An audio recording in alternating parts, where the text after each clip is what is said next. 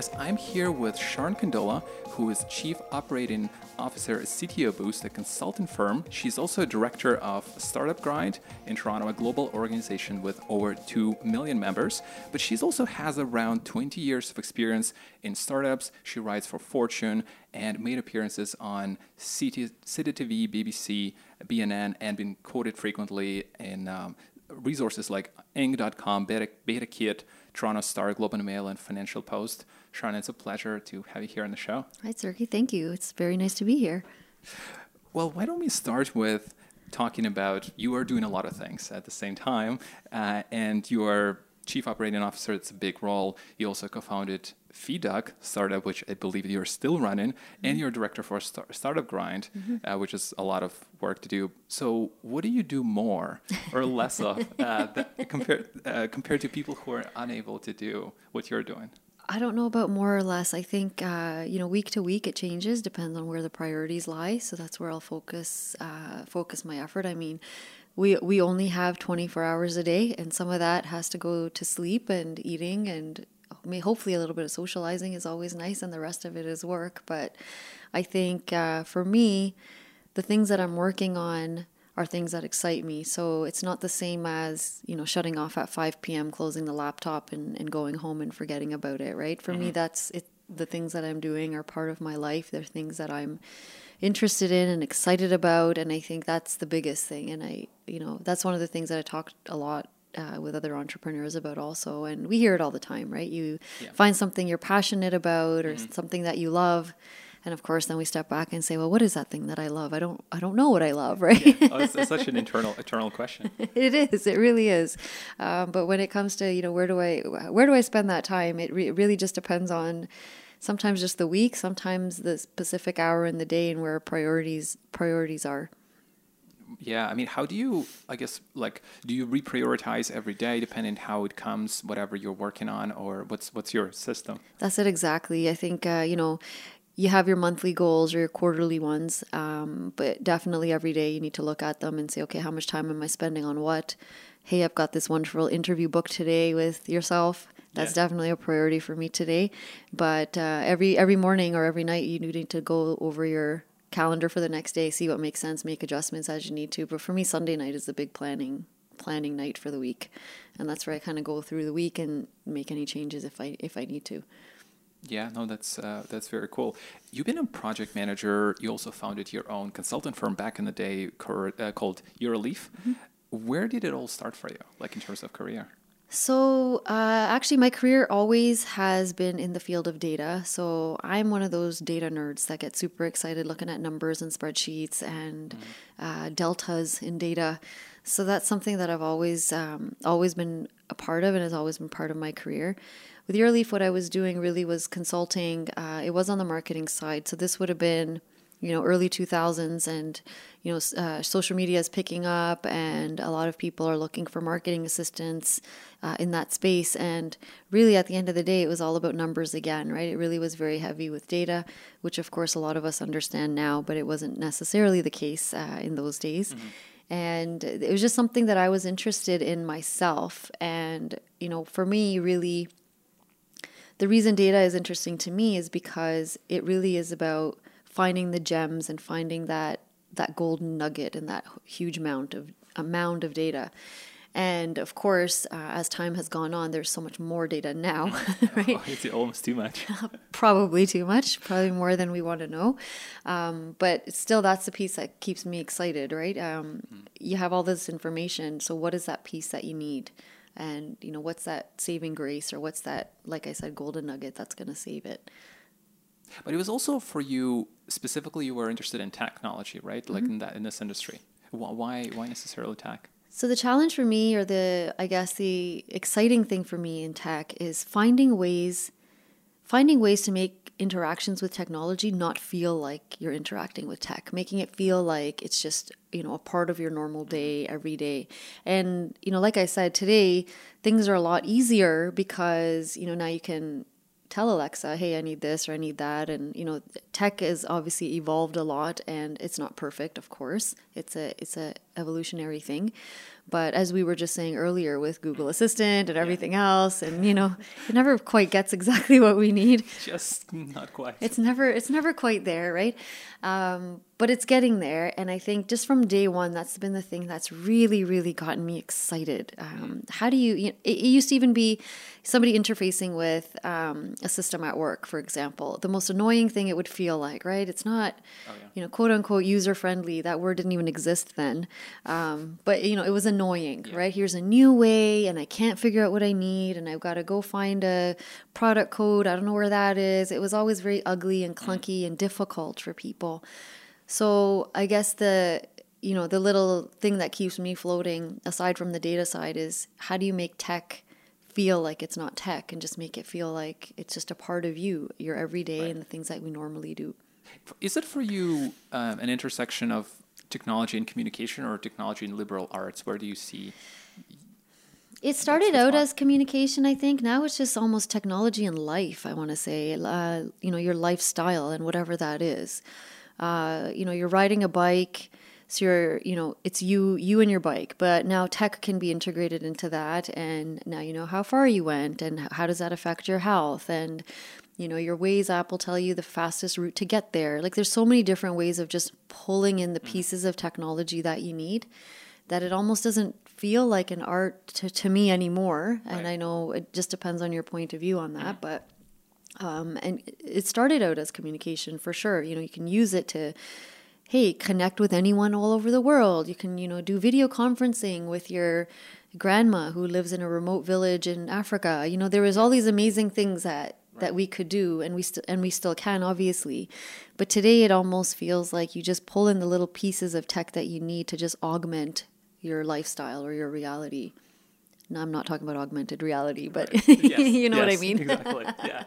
It almost feels like there's too much tech right now, with people getting, as we just talked about, hooked on all of these devices, and then attention span getting so much, like shorter. It's like 8 seconds or 7 seconds or something like that. Probably less, I think. Yeah, probably even less. And then where are we going? Like, is that like doesn't look like there's a lot of diminishing returns.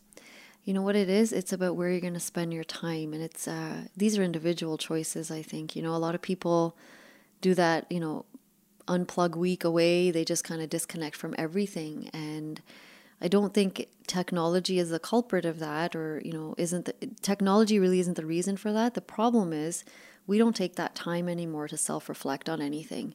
And sometimes the only way we know how to do that is to leave it at home, go away somewhere in the wilderness or whatever it is, to force ourselves to do that, right? With anything that we do, it really is that self-reflection. And, even with the startups that I advise, a lot of times they'll come out and say, what should I do next? How should I do this? Or is this the right next move for me? And the reality is that there's no right answer. And the only person who knows the answer is yourself. If you don't spend that time with yourself, you're not going to know what the answer is. And I think one thing tech has taught us to do is to want to have the answers right away. So we tend to just run up and ask somebody and say, what should I do next? Does this make sense? Should I invest, this much of my time, or should I quit my startup now, or should I continue with what I'm doing? And honestly, nobody knows the answer but you. And sometimes that can be very frustrating to an individual who's looking for that answer. But really it is about, there is a lot of tech out there, but you know what? We're big boys and girls. We have to know how to use it and when. But is it also a human nature to find a fast shortcut and not put in the work and let somebody else figure it out and tell them what to do, versus to find that right answer that the people know? And I totally actually agree with that. They have to do so much work, and they just don't want to. Is that that factor? I think a part of it is, but at the same time, the only reason that humans have gotten to where they are today is because they kept pushing and exploring and asking questions and trying to figure out, the what ifs, what happens if I do this and what happens if I do that. And had they stopped, then we wouldn't have evolved to where we are today. We wouldn't have the tech that we have today or anything, right? So I think a lot of, human nature does exist to the point where you'll always have the people who are questioning, pushing, asking why, trying to figure out the next step. And then you'll have others, and I mean, we all get tired, right? We all want to just put our feet up and be like, oh, okay, I'm just going to press pause on this for a couple of days or a weekend or whatever. But the reality is that pause doesn't get you anywhere either. And yeah, we teach ourselves to, I guess, take the easy route. But I don't know that that's really our nature. I think people are starting to evolve to that just because the conveniences of life. Modern life has a lot of stresses, but also a ton of conveniences, right? So I think a lot of us are just maybe getting used to those conveniences, and maybe that's not in our best interest. No, it's so true. Like all this nature of a now, whatever it is, just getting everything now, it's probably not the best. Uber for everything is not the right mentality. Yeah. So you co-founded FeeDuck. Maybe you could talk a little bit about what it was like, because I know you mentioned it was like one of the hardest things that you did, and you didn't expect it to be that hard. Yeah, I know that sounds so silly, right? Like, hey, I'm going to start a business, and I know it's going to be hard, but I didn't think it was going to be that hard. But the reality is you don't know until you're in it, right? So I had a few co-founders. We all went in and, had this idea, and we were super gung-ho. And, one of the things that when I say it was hard, it seems like it almost simplifies it. What I realized very quickly, and, it still sticks with me today, is that you keep getting hit, right? So life will keep giving you challenges. The universe will keep giving you challenges. So you sit there and you say, hey, I'm going to start this company X, and it's going to do these 3 things, and we're going to be amazing, and off we go. So you're good for a little while, and you're feeling great. Okay, you got a little setback. You pick yourself up again, and you go again. But you're going to keep getting tested on that, right? And it's not just from your own naivety. Like there's lots of things that you're going to go into, and you don't necessarily understand the full the steps or the process that you need to go through. So you learn a lot. So then you get a lot of, you fall back on that. And then you also have other people who, A, don't believe in your idea, B, they have their own idea that's competing with yours. So then that's a problem. You're trying to convince people that you're the right person to execute. There's so many levels of things that you're learning, right? It's operational, it's product marketing, it's building the product, it's sales, like you're selling yourself and the company, and in the early stages, and actually in any relationship that we have, really they're always based on trust. So how do you create that trust? And then just about yourself, what do you learn? Well, how resilient can you be? And there's a difference between resilience and being stubborn, right? So that's different too. Am I just sort of being a pain in the butt hanging on to this idea and like a little brat? Or is this person who has, 30 years experience in business, where are they coming from? What are they trying to say? It doesn't mean they're always right, because everyone comes at you from their own individual perspective, right? But it's those kinds of challenges you're constantly trying to juggle. And then obviously finances and everything else, growth. Hey, how do you even do a go-to-market plan? Right. And then how do you update that every year? And oh no, now it's not relevant anymore. And how do you do that? And how do you work with partners in this capacity? So, yeah, it was hard. What drove you to overcome those challenges that kept coming back at you? It's the end goal, right? That North Star. You're trying to create something, and if it's something that you are interested in, it's something that you want to do. So for me with FeeDuck, the reason it was important to me was because we were saving consumers money. At the end of the day, every single person who's buying or selling a house wants to save money. This is a big investment, right? For any of us. Honestly, for most of us, the most expensive we're ever going to make. So every dollar counts. So that idea really helped propel me to keep going, right? Because there was a clear impact on the lives of families. So we had one couple that was in Alberta, and they were moving to a town to be closer to their adult children. So this was an elderly couple.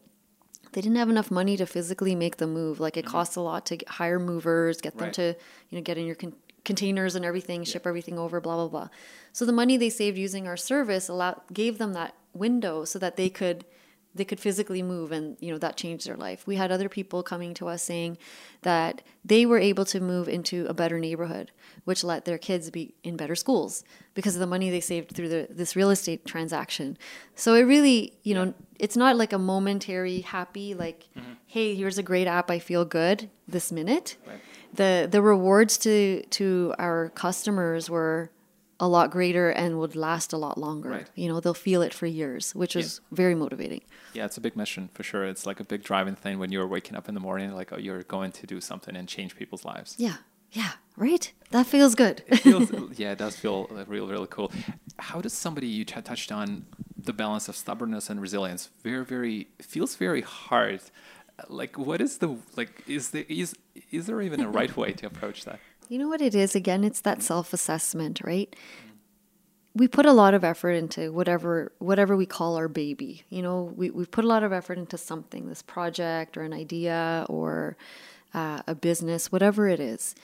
And yeah, the world's going to keep trying to push you down. And it's not because they're malicious, but just we don't all think alike, right? So you're going to keep getting pushback. And that's natural. And I think it's important because it helps you question what you're doing and why you're doing. So you get to recheck and you get to look at yourself again and say, hey, yeah, does this still make sense? And that's always a good thing. So how does that become stubbornness, right? Where do you get to that point where you're like, okay, now I'm just, bearing down for no reason. Right. That only happens when you're not stepping back to reassess the situation again and again. Look at the market size and look at what else is happening. Who are some competitors coming out? Is the financial industry crashing? So maybe now is not the right time for something. Sometimes we're very passionate, which is amazing. I think that's 90% of any business you're going to run. You have to have that passion behind it to help support it. But if you're not pragmatic in your approach, you're not systematic at looking at your processes, and you're not looking at your finances, and you're not planning ahead properly, then you really are blinded by reality, right? And I think that is stubbornness. Right. And that's really the difference. Mm-hmm. Because if you're looking at your numbers and you got your plans and you're validating them regularly, not just with yourself, but sharing them with advisors or, others in the industry, right, looking at what's happening in the news to kind of keep having those checkpoints, then it becomes very clear if you're just being stubborn or if, it is a resilience thing. Yeah, just back to self-awareness, as you said, and knowing what you don't know. So important to know what you don't know. Absolutely. Helps a lot. Yes. When you mentioned in the article, like, to succeed, you have to learn how to love those setbacks, because when you take the next step forward, you'll be better off that. Mm-hmm. So maybe when the founder experiences those setbacks, is there type of questions that they can ask themselves to keep carrying forward and maybe just overcome them? Or what's some of the steps they could take? It's again that, you do have to remind yourself, of course it's disappointing. Say you're looking to hire the next great engineer and he or she gets a job somewhere else, or you're waiting on a big client to land and that fell through, or perhaps there was some funding that was coming and that fell through. There's always things, right? Maybe, I don't know, a regulation and, Health Canada didn't approve your product. I mean, that's huge. Yeah. So things happen and these are sort of milestone things that we need to grow our business. So what do you do at that time? I mean, you can get angry and you can get sad and you can cry, but what you really have to do is once the initial emotional release is gone, you do need to focus again and say, okay, hey, wait a second. Like you said, what's that North Star? Am I still aiming for that? Mm-hmm. 9 times out of 10, the answer is yes. Okay, so if I'm still aiming for that, what's my next step now? What am I going to do? Am I going to try and find, what's my plan B? Right? And that's the thing. And I think the more experience you have in business and the more setbacks you get, when you look back on them, you realize how much you learn from them. But at that time, you have no idea that this is the lesson, right? There's no way you know. So true. You don't know it. And when you look back, you say, oh yeah, this is what I got out of that. So what's the best way to approach it? Write down your thoughts, what you're feeling, what happened, and then figure out the next step. And if you are committed, you will find a way. Mm-hmm. There always is a way, right? Where there's a will, there's a way. We know this. And it's true. It's true. I totally agree. And it feels pretty painful at that moment. You're like, oh my God, that's the worst thing that happened. But then later on, almost always is the best thing. Like Steve Jobs said, connecting the dots, looking backwards. Yeah. Always when you look back, right? Hindsight is 20/20. And it's very true. If you can just get through those pivotal moments, and for me, it is the North Star. If I'm looking at something, this is the thing I want to create, or this is the vision that we're moving towards, just reminding myself of what that is, go work out, release some tension, or do some yoga, and get back on it, right? That's the only way it'll get done. It's not going to happen if you're just sitting there. Yeah. Even with the best book. Yeah, exactly. So you're a director of Startup Grind. Yeah. And I did see, you have a slightly different mission than a lot of other networking events, is to create real communities and real relationships. Here in Toronto, we have a lot of events, and I go to a lot of meetups, but what I find is a lot of them is a very transactional, surface-level networking where people are just talking, oh, you work here? Great, here's my card. And that's pretty much it. It doesn't really go, very rarely does go further where you actually develop the real relationship. How does Startup Grind approach that? I love Startup Grind from my heart, and the reason is because our values really at the very basic level is about making friends and helping each other. It's so basic, but it means so much. You can go so far with that, right? Over 2 million members we are globally. We're in 500 cities all over the world, 500 plus. The Toronto chapter is 7,000 members. And we are all founders, entrepreneurs, and others in the ecosystem that support entrepreneurship, mainly tech, but that's really because I think in Toronto, the tech entrepreneurship scene is probably the largest. But we certainly don't discriminate. We're open to everybody. And at the end of the day, we all face the same challenges, right, as business owners or startup founders. Yeah. And what's the most exciting thing? I mean, look, we're authentic, right? It's more, there's a place for every event in Toronto. There's so many different events. That's the beauty of being in such a big city. For us, what our goal is to keep our events really intimate. So we try to have a couple hundred people, maybe 200, 150, 200. We get a great guest to come up and talk about their story, their entrepreneurship journey, what kept them motivated, how did they get through those hard times, those kind of questions you're asking me. Those are very popular. Just to see, get into people's heads a little bit and see what they do to get through it, right? And we've been so lucky to have such amazing people give us their time over the years and really inform our members. And with us, yeah, like you said, it is more than just the monthly event. I literally answer emails all the time, and we're always trying to connect individuals with each other from our own community in Toronto, but also globally. So if anyone is traveling, for example, to Ireland, it's nothing more than an email. I can make an introduction to the director. David Scanlon is in Ireland, and in Dublin, and I can very easily just send that connection over, and boom, you're plugged into the ecosystem in another city, halfway across the world. Cool. So it's really cool to be able to do that, just because the network is so huge, and vice versa. I mean, I have also directors all the time emailing me. And we're on a Slack channel as well, always sort of saying, hey, so-and-so is traveling from here to Toronto, maybe a good idea for you to meet. And really, we're just trying to connect people, right? And we really see ourselves as a hub in our respective cities. And of course, we're connected with the angel networks and VCs and other accelerators and programs throughout the city. So certainly we can share that information, but it's all volunteer run. So it does take up a lot of time, but it's so rewarding, because I mean, these are challenges that I've personally faced myself, and you don't know where to go, and you don't know who to ask or what your next step should be sometimes. So it is really great to be part of a community and to be able to do this for our own community here in Toronto. Yeah, no, this is amazing and a great concept, and I'm sure you have quite a few events coming up here in Toronto, which is awesome. Yeah. It's fun. We're looking forward to it. Every event is very special to us, actually, and I think over time we've really started to build a lot of relationships with the community as well. They know what they'll get when they come out. Yeah, that's the best. How has a failure or setback set you up for later success? Anything that maybe you had that, looking backwards? I feel like it's just so many failures, right? I mean, even just things like hey, create your business plan. Okay, so you create this business plan. You spend maybe way too much time doing it. This is out of my personal experience, but that's usually what you're advised to do when you first get started, right? So you spend a ton of time and then it's constantly tweaking because this is a startup. So startups don't have business plans the same way that, an enterprise would or a more established company would, right? But typically that's the first, set of advice that you get, set up that business plan. And what I've learned is with that and with a lot of other things is just to be a lot more fluid. And fluid meaning you have a gauge, right? Like you'll stretch up to about this point and then you're going to pull back again, right? But it's not so black and white. It's not so binary, right? Yeah. So you're not just looking at things saying, okay, no, it's got to be this and it's got to be this and it's got to be this, because that's not how stuff works. So yeah, you need to have a couple of plans, but you have to have that flexibility. Because if you're too rigid, you're not going to make it anywhere. And I think that's something that I learned very early.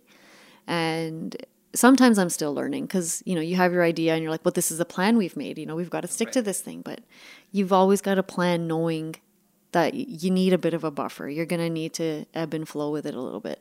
Which sometimes is so hard, especially when you're too driven and too motivated. You're like, no, this is what we're doing no matter what. No matter what. And I think the thing is, your outcome that's not flexible usually, right? You want whatever that thing is that you're going for, right? You're going to make the best widget in the history of the world, and that's what you're going to do. But the path there sometimes is not going to be, and most of the time is not going to be the path that you planned out. And you have to be comfortable with that. Yeah, no, absolutely. What is one of the best or most worthwhile investments that you made? And those doesn't necessarily have to be financial, could be time or maybe career path or certain things that you spent your time on in your career. I think really it is spending the time on yourself. And I know that's becoming a bit of a theme of our chat today, but it's very easy, so easy to just put that on the back burner. Right? Whether it be just, hey, you know what? I'm just going to try and eat better. I'm not sleeping because I'm a startup founder and I sleep, 5 hours a night or 6 or whatever it is. So I'm just going to do that. Or I'm going to make sure I take a 15-minute walk every day. Or I'm going to make sure I get up a half an hour earlier and I just, practice my yoga, or I'm going to meditate. Whatever that is. And I myself actually hear that again and again as well with some of the other founders that I've interviewed in the past, right? It always comes back to that, like just finding that moment every day to reground yourself with whatever it is, right? If you like to draw, fine. If you like to listen to MC Hammer and scream your head off singing it while you're dancing in your living room, if that's what makes you, release the stress and kind of find yourself again, it's very important because it is very demanding. And these are demands that we put on ourselves, and we won't succeed if, again, we're not rooted and we're not looking inward. Yeah, just having a set morning routine that actually makes work for you. Mm-hmm. Absolutely. Absolutely. What advice would you give to somebody who's smart, driven, somebody who's early in their career and just wants to get to that next level? What should they be doing? And I know it's a generic question, but maybe there's some wisdom. I guess my first question is, what's the next level, right? Like when you're starting out, you're so green and fresh-faced and, bushy-tailed, as they say, right? Bright-eyed and bushy-tailed, which is amazing. And I think that's something that, as you're a little bit further along in your years, like myself, you kind of try and channel that back, right? Because, oh yeah, I used to be like this, sorry, this is how it used to be. Why am I not like that anymore? But even for those that are starting out, I would just say it's the fear, right? You got to drop the fear. And even at my stage today, and anybody, I would say the same thing. Don't be afraid. Don't be afraid to ask questions. Don't be afraid to find out more. Don't be afraid to try something. Don't be afraid to fail. Like fear holds us back a lot, right? We might not ask for that raise because we're kind of afraid of what that might look like, or we might not want to, wear that crazy jacket that we fell in love with at the mall because people might make fun of it. Yeah. There's so many things that hold us back, and it's all because of fear. And whether you're just starting out in your career or somewhere else, that's, I think, the biggest thing. If we can step back and say, okay, hey, why didn't I probe that a little bit further? Or why did I blow off that meeting? Mm-hmm. Was it because I was nervous about something? Was I worried about something? Was I afraid of something? As soon as you drop that fear, if you try and live by that mantra, and it's something that I'm really trying to live with, is no fear and no hate. So those are two words that are very important to me. are two phrases that are very important to me. And I think if we can all try and live like that a little bit, we'll be better off for it individually, but also as a community, because you'll see so much more come out of people, right? We're capable of so much. And if we can drop it, we'll get there. What about steps to overcoming fear? I've heard there's so many different ways that people are doing that. One of the ways that I've heard, and I personally think it works, just from a practical terms, is just start doing it in small steps, and despite what you feel, and then it's going to feel awkward, it's going to feel really crappy at the moment, but then you get better and you improve. What is there anything like from your experience that you do or you would suggest? There's really nothing else, is there? You've just got to take the first step. And recognize that, it is you yourself that's holding yourself back. It really isn't. It doesn't have to be a big epiphany or a big grand moment that all of a sudden you woke up and now you've shed all your fears and off you go, to climb that mountain. That's not going to happen, right? You have to start slowly. Even, people who are climbing Mount Everest, that's not the first time they've ever climbed a mountain. Oh yeah. Right? Oh yeah.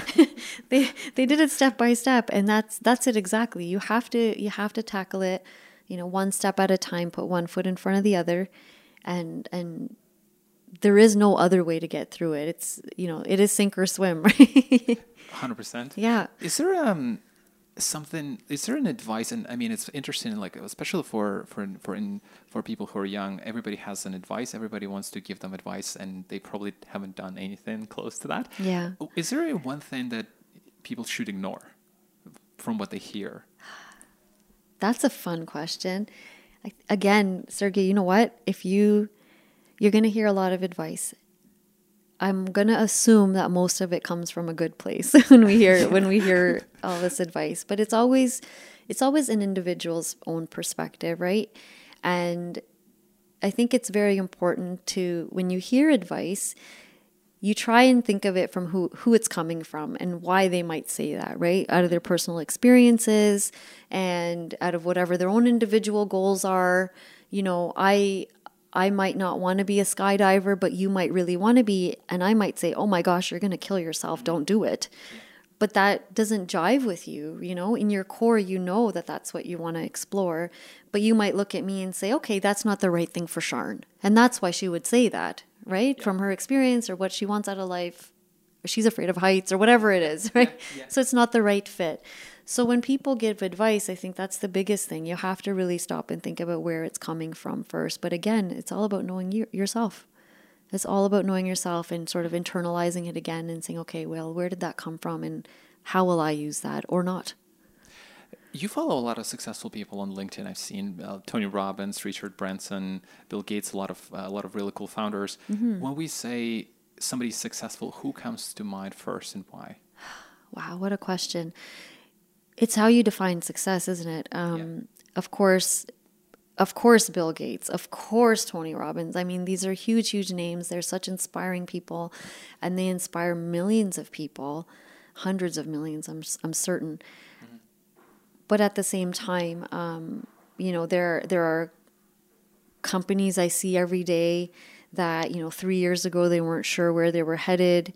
And today, they're 10, 15 people shops and, they've got great recurring revenue and they're feeling great. And then you've got, the single moms who, all they're trying to do is make sure their kids graduate high school and get to a good university, and they work their butts off to do that. There are people who have to live with illnesses, and there's just so many things that come to anybody's life. And, one thing my mom said to me a very, very long time ago, and it's always stuck, is that if you stop and ask anybody really, about how they are and what's going on in their life, everyone's got a story that'll make you cry or make you think twice about, your own situation. So when we say, how do we define success? It really is any person who's overcome whatever that crap is that life is sending your way, because we've all got it, right? We've all got something that if you sort of stop and dig down, it's going to hurt a little bit. And if you're able to do something in spite of that, then you're successful. Yeah, that's a great definition. Sharn, what are some of the books, and those can be in business and marketing, anywhere, maybe personal development, that you keep coming back to? You know what? I really like to read biographies about people. And I read everything. I've read like the Elon Musk one I just finished. That one's so And good. it's so good. It's so good. He's so inspiring. I mean, dude built a rocket factory. That's crazy. Like, what? How do you do that, right? So there's that. I've also read like Jane Fonda. I just read biographies. I love learning about people and their paths and kind of, again, seeing how they make it through whatever life brings their way. And I find that to be super, super motivating. Of course, I read business books, and of course I read fiction, and I like to read a lot of proper literature. I've always been an avid reader that way. But I think the things that inspire my day-to-day really are biographies. I love learning about people. That's very cool. Yeah, biographies are awesome, and I mean, it's such a great way to draw a parallel to you and to maybe other people, and just reflect, say, oh, this is maybe the way it should be. You can go. Absolutely, absolutely. What impact would you like to have with the work that you're doing, Sharon? Oh my gosh, what impact would I like to have? I think there are a few things, right? So for me, I was saying earlier about data and just having those nuggets. There's so much power in data. I would love to one day be able to put that power into the hands of the individuals who own that data. I don't know how I'm going to get there, but that for me would be massive to be able to give people control over what is rightfully theirs in the first place, right? And then secondarily, of course, we're growing our own team here at CTO Boost. I feel really honored to be with such smart people, and I hope to keep motivating them and to keep creating something for them that gets them excited about coming in every day and, helping us create that next thing that we're working on. And I think I really do take that responsibility very, very seriously. You've got a team. This is their livelihood. They have their own plans for their futures and everything. So that's something that's a massive weight on me too. But I'm honored to be part of it. I love, I've learned that I really love helping our team find their path and help them set up the stepping stones that they need to get there to whatever their goals are too. Yeah, it's amazing. Where's everybody can find you online? Oh my gosh. So I have a Twitter Okay. at Gersharn. LinkedIn is probably the best way to find me. Instagram I barely use. I'm just running out of time. There's too many things. Too distracting. Too distracting. But I think probably LinkedIn is the best way. And we will link it all in the show notes. Everybody can just follow you, and Awesome. It's going to be great. But Sharon, it was amazing, and thank you so much for Thank a you. great interview. I hope that was good for you. That was awesome. Amazing insights. I learned a lot too. Thank you so much, Sergey.